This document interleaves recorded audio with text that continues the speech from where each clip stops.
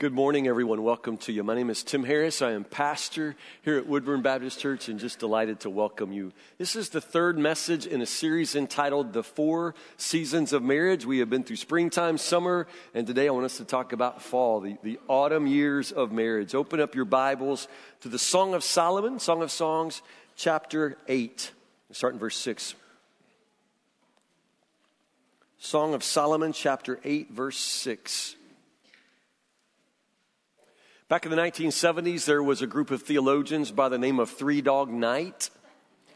And Three Dog Night said this to quote, "One is the loneliest number that you'll ever do. Two can be as bad as one." Interesting. One is the loneliest number that you'll ever do. Two can be as bad as one. What are they talking about? Two can be as bad as one. What are they saying? Somebody? Yeah, you can still be lonely, absolutely. And that's what I want us to talk about today. It is one thing to be single and alone. It's another thing altogether to be married and to be caught in that suffering of aloneness. As a matter of fact, when God looked down at the Garden of Eden and saw Adam, the man alone, God said that it was not good for one of us to be alone, and that is why God brought the woman to the man so that God could give to the human family that gift of lifetime companionship, that a man and woman might know that joy of lifetime companionship. And truly, Scripture in the book of Ephesians says that the love of a wife and husband is the closest thing to God's love for us that you're ever going to see on earth. But it doesn't always go that way. We can be honest enough to say it doesn't always go that way. And that is why if you've ever been in a difficult marriage or a difficult season of marriage, you understand completely what it means when it says one is a lonely number, but two can be as bad as one. There's something about being caught in a suffering and difficult marriage that's very difficult to explain or endure. Now, as I move into this third season, I'm not suggesting that the third season, that the autumn of marriage is all about difficulty and loss and struggle. I'm not saying that at all. Actually, I am now in the third season of marriage. Case and I have been married 26 years. I think we qualify now. We are empty nesters. Our son is away in college. We are back to just the two of us. And I'm just here to tell you, this is probably the best time of our marriage. It's kind of like a new springtime. It's just back to the two of us. And there's nothing empty about the nest for us. I'll just say that. We're very fulfilled, very satisfied, very happy. But listen to me. If you've lived this long and if you're into that third season of marriage, by this time, a lot has changed and a lot is changing. And as you've heard me say by now, learning how to change together, learning how to navigate those changes of life is probably one of the most important parts of marriage, learning how to love and keep love alive through all of the changes and all of the seasons. So that brings us today to the Song of Songs, chapter 8, verse 6. Just two verses here out of the Song of Solomon. Understand that the Song of Solomon is a collection of love poems, erotic poems. These two verses are different, though. In all of the writings in the Song of Solomon, you never find love just talked about in general or in the abstract. It's always praising the pleasure and the desire of the two lovers, their experience of love. But here is the one place where the Song of Solomon stops and just talks about love in itself. And this is what it says. Start in verse 6 with me, and you'll catch on. Song of Songs, chapter 8, verse 6. The woman is speaking. She says, "Place me like a seal over your heart, like a seal on your arm. For love is as strong as death, its jealousy as enduring as the grave. Love flashes like fire, the brightest kind of flame. Many waters cannot quench love, nor can rivers drown it. If a man tried to buy love with all his wealth, his offer would be utterly scorned." Back to verse 6. "Place me like a seal over your heart, like a seal on your arm." What is she saying? This is the woman talking. And she says, place me like a seal upon your heart. What's she saying? What's she asking for? Somebody tell me. What does it mean to say, place me like a seal? What is a seal not that kind of seal. What is a seal in the ancient world? What kind of seal is she talking about?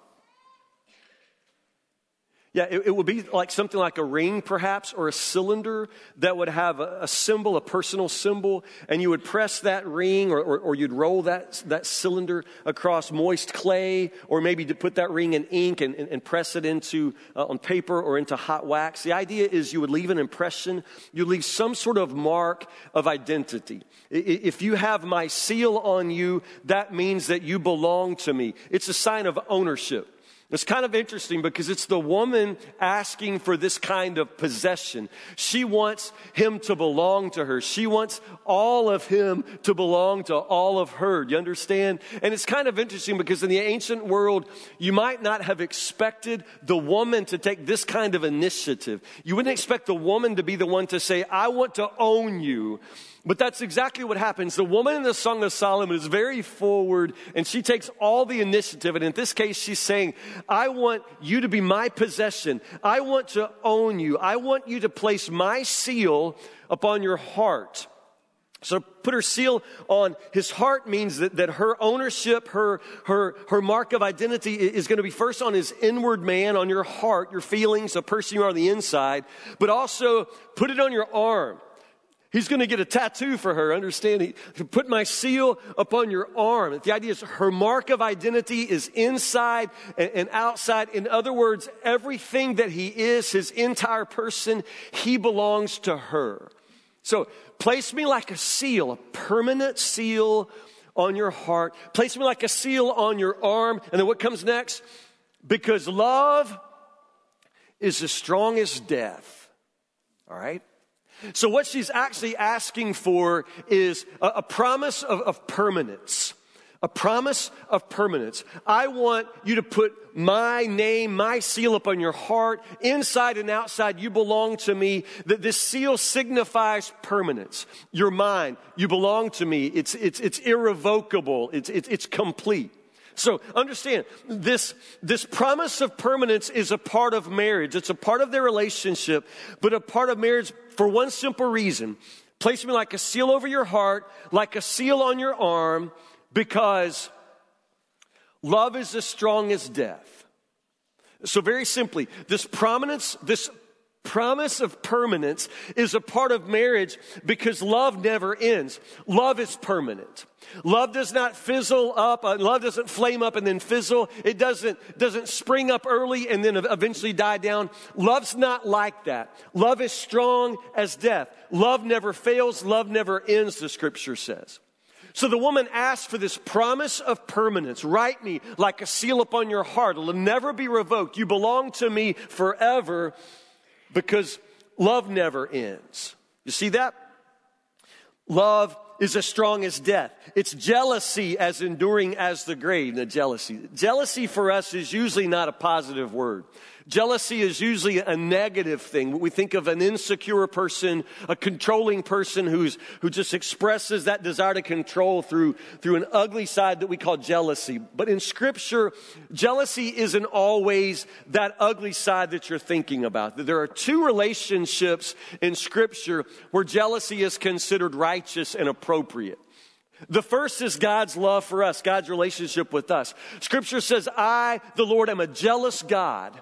That simply means that his love for us is so pure, it is so focused that it can tolerate no rivals. You shall have no other gods before me. Understand? God is a jealous God. He can tolerate no rivals because his love is perfect.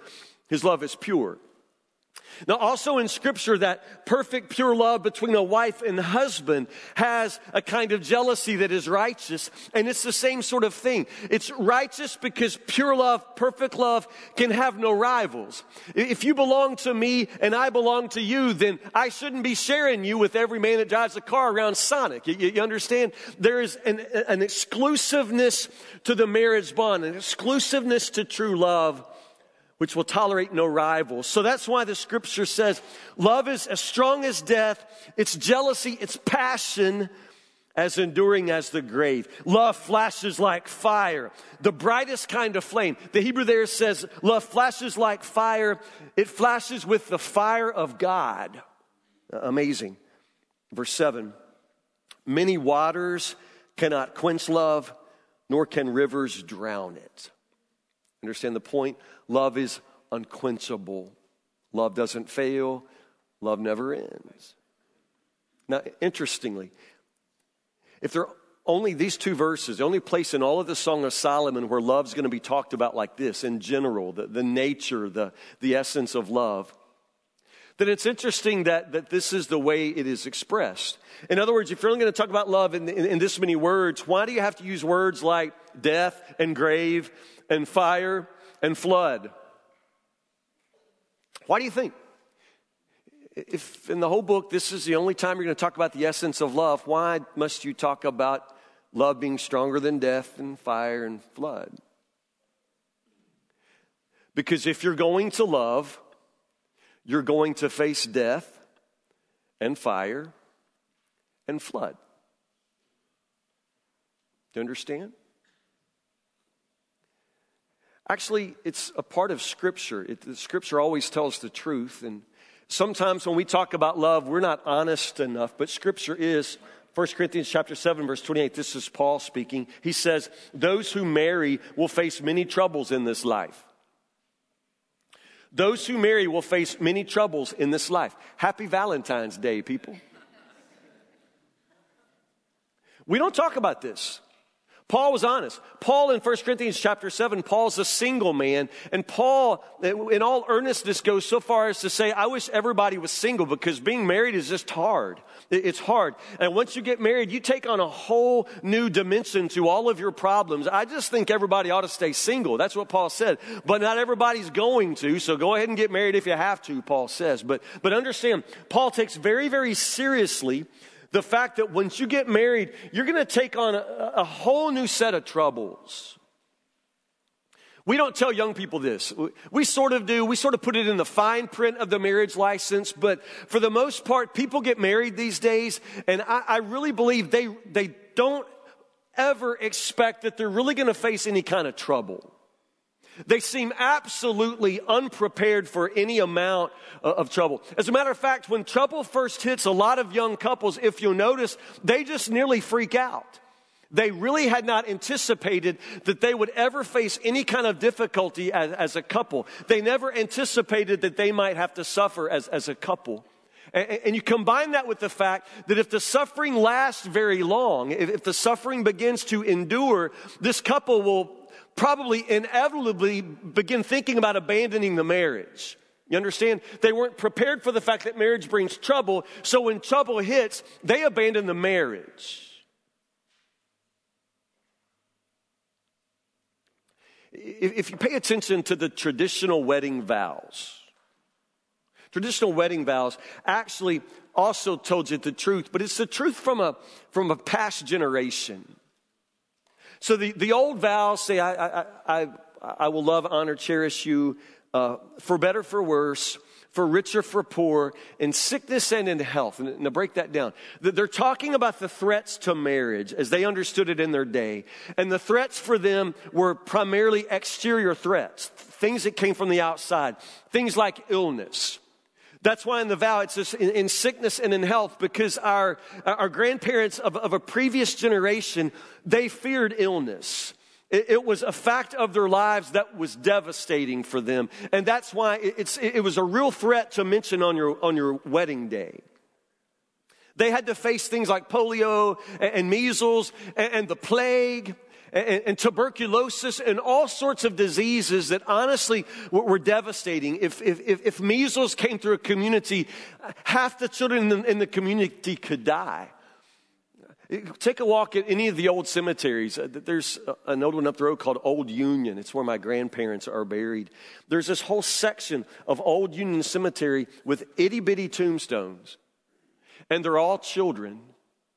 And it's during a measles outbreak back in my grandparents' day. But understand, all of these kids died.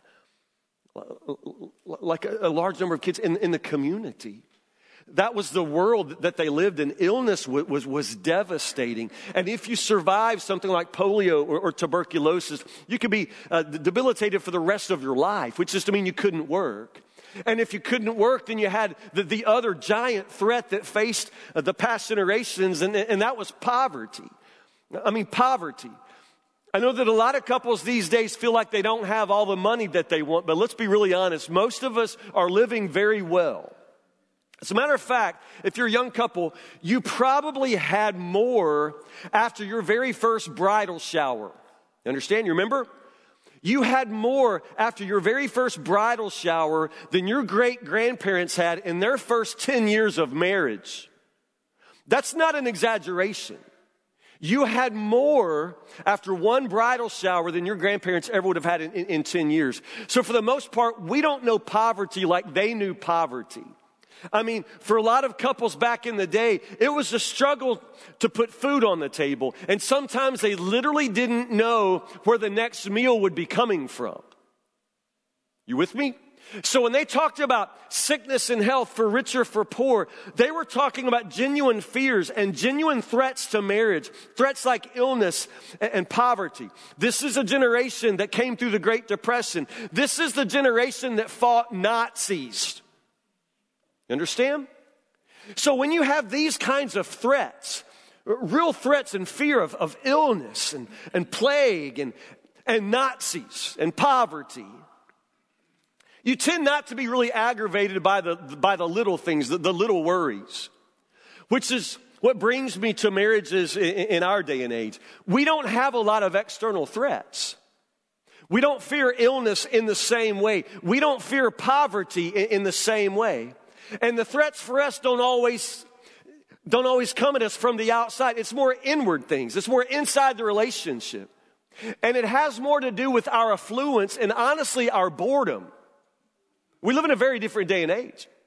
You know, I've had a couple in my office that was near divorce because she couldn't stand the way he chews. You understand? She didn't like the way he chews. Now, ma'am, just let me say this to you. If your biggest concern in life is the way he chews, you don't have a lot to worry about. You understand? Your great-grandmother was worried that they wouldn't have anything to chew. You don't like the way he chews. It's a very different day and age for couples these days. Our threats are different. Couples that I talk to these days often struggle with things like pornography. I mean, your great-grandfather would have had to get in a car or on a horse and go to Nashville or some big city into the dankest part of the city to possibly get his hands on what your child can find with one simple Google search in your living room now. You understand? There are very destructive things now that are very, very available, things like pornography, the opportunities to gamble. Gambling destroys marriages these days. And often the faults and the flaws in individual partners, the moral behavior, the number of people now who begin to stray in their marriage simply by looking somebody up on Facebook or other social media. It's just a different day and age. We don't fear poverty, but money continues to be the number one reason for divorce these days. Why? Now, we don't face the threats that our grandparents faced, but I'm not taking anything away from the fact that marriages are threatened these days, and the threats bring real pain. Understand? Marriage is all about enduring hardship, which leads me to say this. Learning how to understand and endure hardship is probably the most important thing in your marriage. Nobody probably told you this on the front end, but by the time you get into the second or third season, you're going to understand that learning how to endure hardship is probably the most important thing about your marriage. It has less to do with whether or not one of you gains weight. It has less to do with how much money you have or whether you can afford the house you want or whether somebody gets to stay home or whether both partners have to work. These are all issues that you have to face, but learning how to understand and endure actual hardship is the most important thing you're going to have to do. Because very, very simply, marriage involves pain. I know they didn't put this inside your Valentine yesterday, but marriage involves pain because life involves pain. You understand? Life is hard, and life involves pain, and since life involves pain, your marriage is going to involve pain.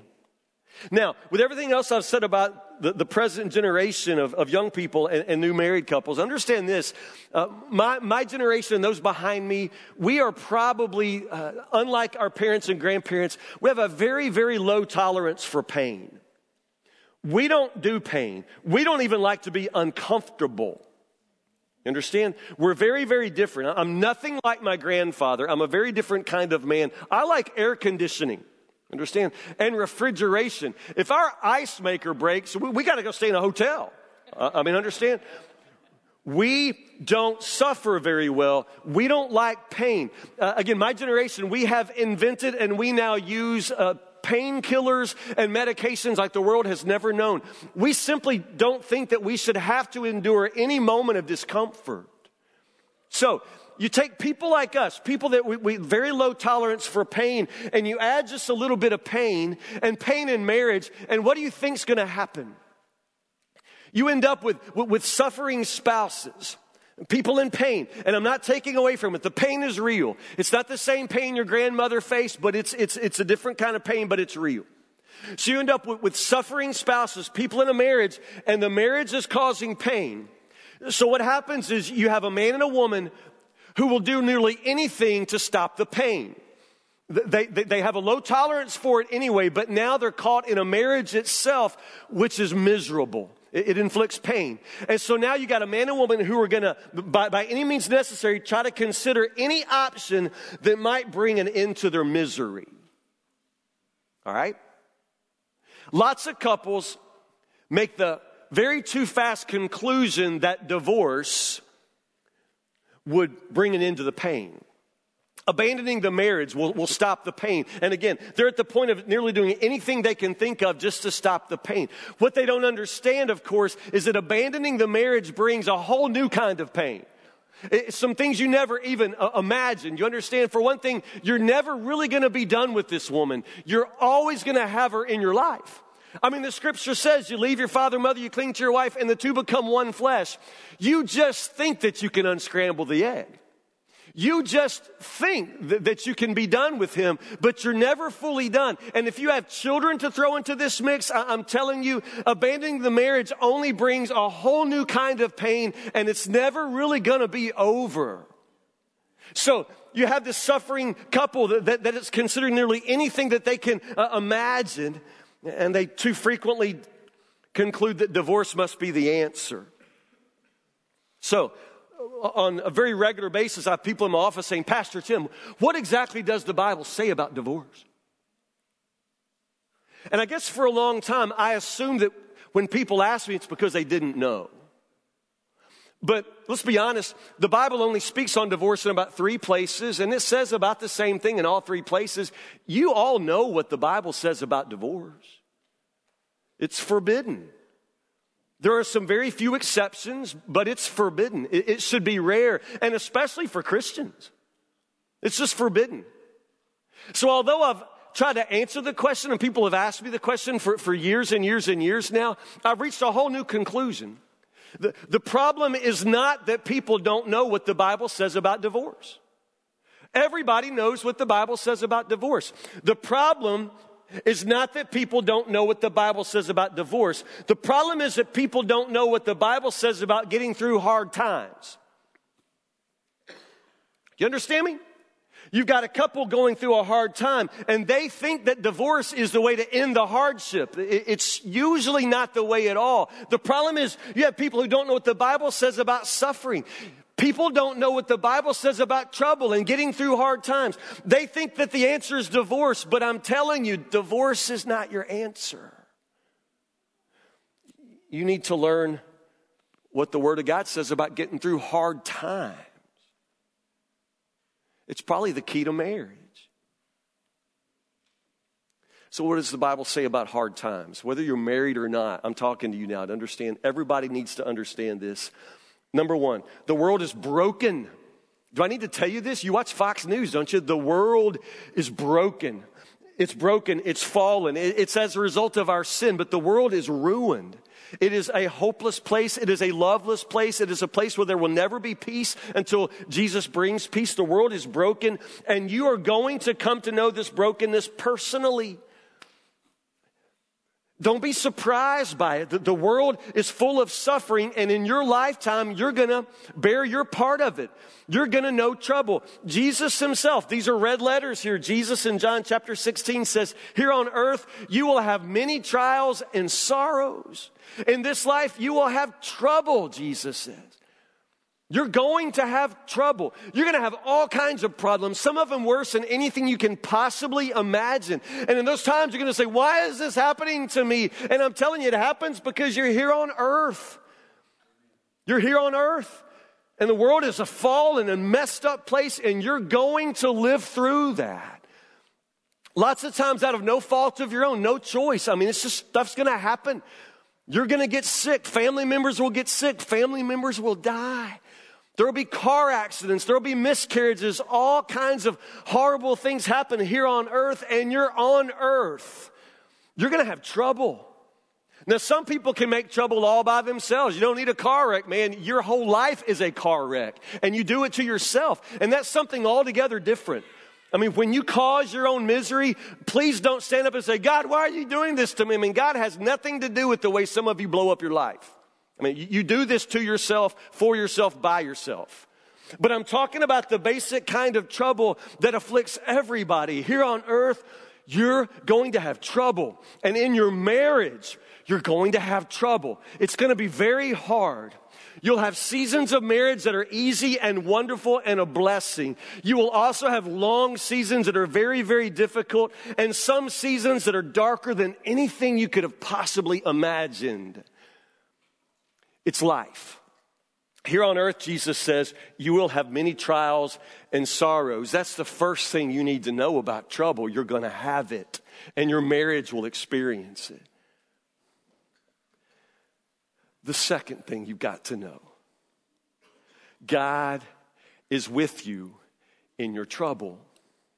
God is with you in all of your troubles. Hebrews chapter 13, verse 5, this is God speaking. He says, say the word, never. Never will I fail you. Never will I leave you. Interestingly, the Greek word here that's translated never, it means never. Never will I fail you. In other words, in every single situation, when you put your life in God's hands, God will not fail you. In every single situation, when you need God to be with you, He will never leave you. Never means never. You will never in your life be in a place so dark that God's light cannot reach you. You will never in your life be in a place so lonesome that God's love cannot overwhelm you. Do you understand? Never will I fail you. Never will I leave you. Now, people will fail you and people will leave you. Your husband might leave you. God never will. Your wife may fail you. God never will. That's why you must give your heart first to God. You must anchor yourself in the God who will never fail, never leave you, will always satisfy your soul, because every single person is going to let you down, including at some point your spouse. People will fail you. God never does. Psalm chapter 119 verse 50 says, your promise comforts me in all my troubles. Your promise. Your promise? Don't I need more than a promise? I mean, if I got real trouble and I need real comfort, don't I need more than a promise? Not if it's God doing the promising. Do you understand? The one who promises is faithful, and He will do it. Everything He promises. You don't have to wonder if God will answer your prayer if you're asking for something He's already promised you. Never will I leave you. Never will I fail you. Your promise comforts me in all my troubles. So here's the thing. You get through hard times in marriage by exercising hopeful trust in a faithful God. I mean, if there's a secret, this is it. If there's one thing you need to know for your whole life of marriage, this is it.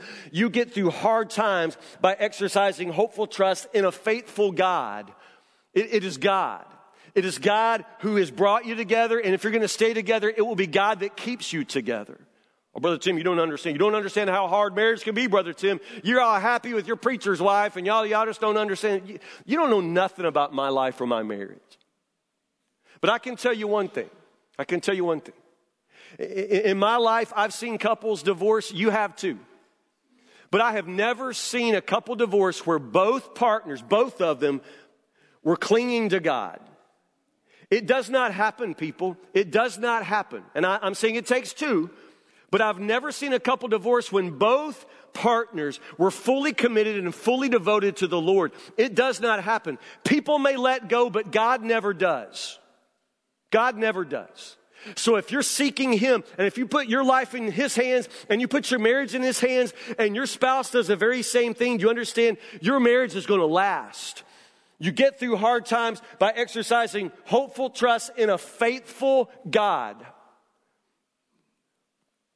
It's not about your wife. It's not about your husband. It's about your God. You understand? But one more thing. We're Christians. We're Christians. And I assume that if you got married in church and you go to church, I assume that it's a Christian marriage. And that means that Jesus changes the way you understand and endure suffering. Jesus changes everything. Now, people out in the world, people on The Bachelor and The Bachelorette, they live their lives very differently. They see the world differently. But we're the people of God. We're Christians. And Jesus changes the way we see marriage, by and large, because Jesus changes the way we see suffering. Go with me. Romans chapter 5, verse 3 says this. We can, say the word, we can rejoice when we run into problems and trials. Because for we know that suffering produces. Okay, so we just stop right there. Suffering produces. Well, what does that mean? Suffering does something. In the life of a Christian, suffering is productive. That doesn't mean you have to want it. It doesn't mean you ought to pray for it. It just means that when it happens, when suffering comes upon you, it's productive. God's going to do something in your suffering. Now again, people who don't know Jesus, they can't say this, they don't know about this, but you're a Christian, right? And the fact that you know Jesus means you know something that other people don't know. You know what God can do in suffering.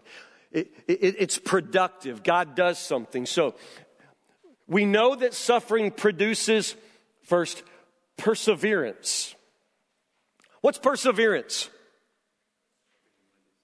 Sticking with it. Yeah, very simply. Perseverance is staying with it. Young people these days, old people these days, they don't know how to stick with anything. They don't stick with anything. They don't persevere. As soon as things get hard, they're out. But understand, suffering produces perseverance. In other words, for believers, the only way to learn how to get through hard stuff is to have to go through some hard stuff. So literally, there are things in life that you have to know, that have to be developed in you, that cannot be developed any other way other than through suffering. So sometimes God is going to allow you to go through really, really hard times because hard times are productive.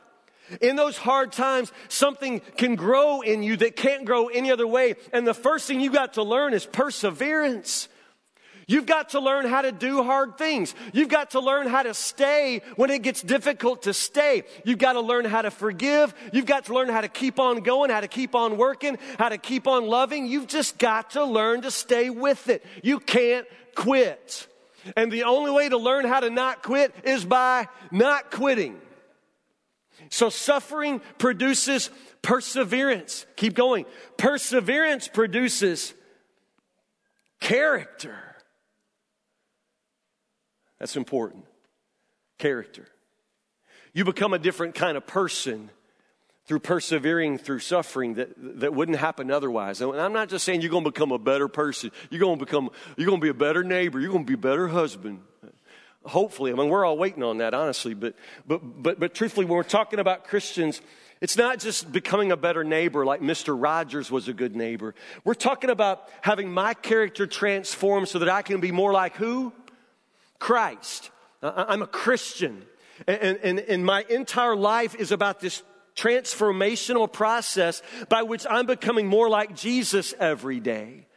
That's the reason for my life. It's why when you're saved, God doesn't just take you straight to heaven. You need to live through this life so that the transforming power of His grace can be at work in your life so that you become like Christ. We call it sanctification, being made holy. So understand, the purpose of your life is not happiness. It's holiness. And the purpose of your marriage is not happiness. It's holiness.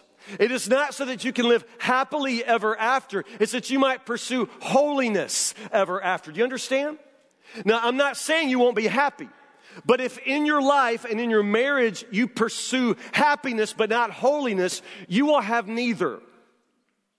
But if in your life and marriage you will pursue holiness, you will have both. Holiness and happiness. Holiness is the point of your life and the point of your marriage, and that has to do with the transformation of your character.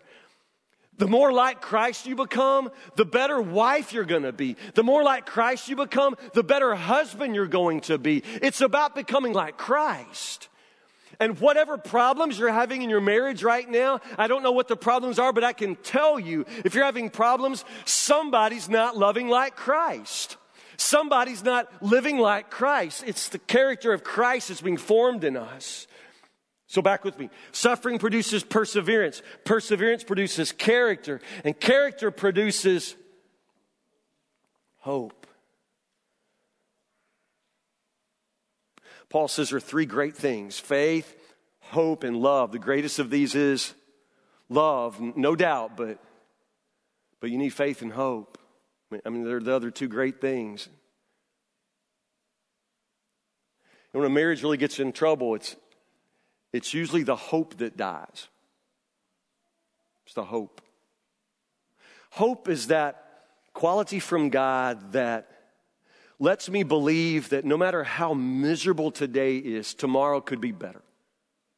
That's hope. You understand? It gives me a reason for getting out of bed. It gives me a reason for thinking that it's worth all the effort because it's going to get better. It's going to take us somewhere. And that's why hope matters so much. If people are hopeless, they just give up. But hope is something that comes out of the character that is formed in perseverance and suffering. Understand, this hope is not something you're born with. It's something you learn. It's something that is developed in you as you have to go through dark nights and hard times. We know that suffering produces perseverance, and perseverance character, and character hope. And hope does not disappoint us. Because God has poured out His, say the word, love. Shoot fire. It's a long verse. I wanted love up here. I mean, I've had to go through a whole lot of mess to get to love. Did you notice that? I mean, the junk we had to walk through to get down here to love. Wouldn't it just be easier if we had love up here? That's not how life works, and it's not how marriage works. You understand? Love, the real love, the love that's poured out from the very heart of God, the kind of love that lasts and sustains your marriage, that's not something you have at the front end. I know that you felt in love on the wedding day when you stood at the altar and she looked gorgeous in her gown and you looked awesome in your tuxedo, but what you shared was just the very preview, just the tiniest taste of what real love is. Real love is what you begin to develop and experience after you've been through some things. And lots of couples won't stay through enough things to ever learn how to love each other. They don't stay through enough to learn how to persevere so that they can ever have hope and begin to reflect more and more the love and life of Christ. Suffering changes everything for the Christian. And marriage is going to be suffering. Christ makes all the difference. One more verse. It's from Psalm 15. This is a hard one. It's hard for some of you, I know, and I don't mean to be heavy, but Psalm 15 starts out with this question: who may worship in your sanctuary, Lord? The question is, God, who are your kinds of people? Who are the people that are most like you? Who are the people that can come and worship freely? And in this long list of the kind of people that worship the Lord on His sanctuary freely is this little phrase in verse 4. It says, those who keep their promises even when it hurts.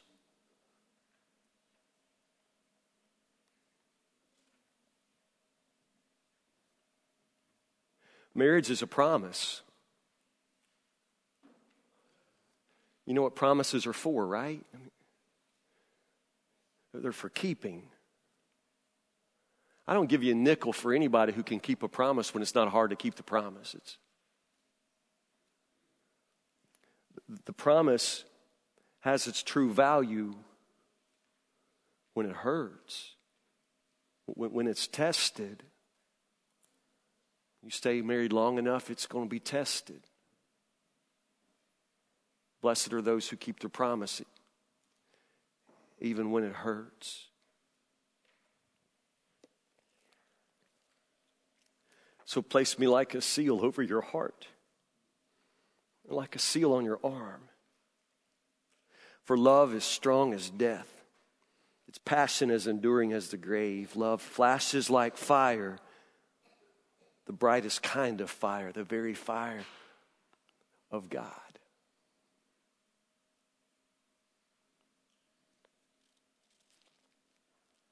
Marriage is hard. And in certain seasons, it feels unbearable. But if you will stay together, if you will stay with God, you will learn that God is a faithful God who will bring you through this season and into the next season. You will learn that He will never leave you. He will never forsake you. At the end of all these things you go through, what He gives you is an outpouring of love from His own heart. If you'll stay. Pray with me.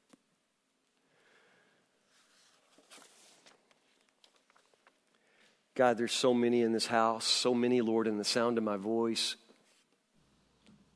who suffer. Some suffer alone, some suffer privately. But for many of us, Lord, if we suffer alone, we bring that suffering into our marriage, God. And it is so hard to suffer in marriage. It's hard to be alone when we felt like we were supposed to have a partner. It's hard, Lord, when we feel criticized and judged and rejected and abandoned in our own house. But God, this is exactly the kind of trouble that you said we'd have. It's the kind of trouble that you knew that would be a part of marriage. And God, just help us in the darkest of the nights, Lord, not to give up hope that the sun could shine tomorrow.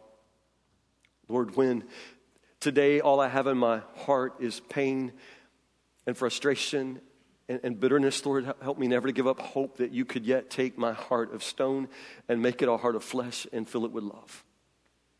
God, you and you alone can change a husband or change a wife. You and you alone can shine light into the blackest darkness.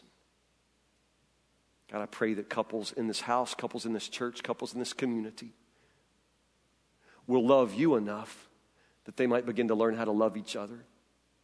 I pray, Lord, that your faithfulness will be the foundation upon which they learn to be faithful to each other.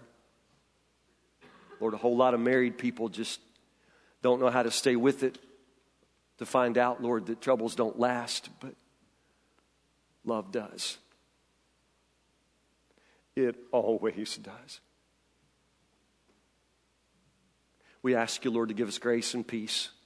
Bless all those who suffer today. Bless all those who suffer in the name of love. We pray these things for Jesus' sake.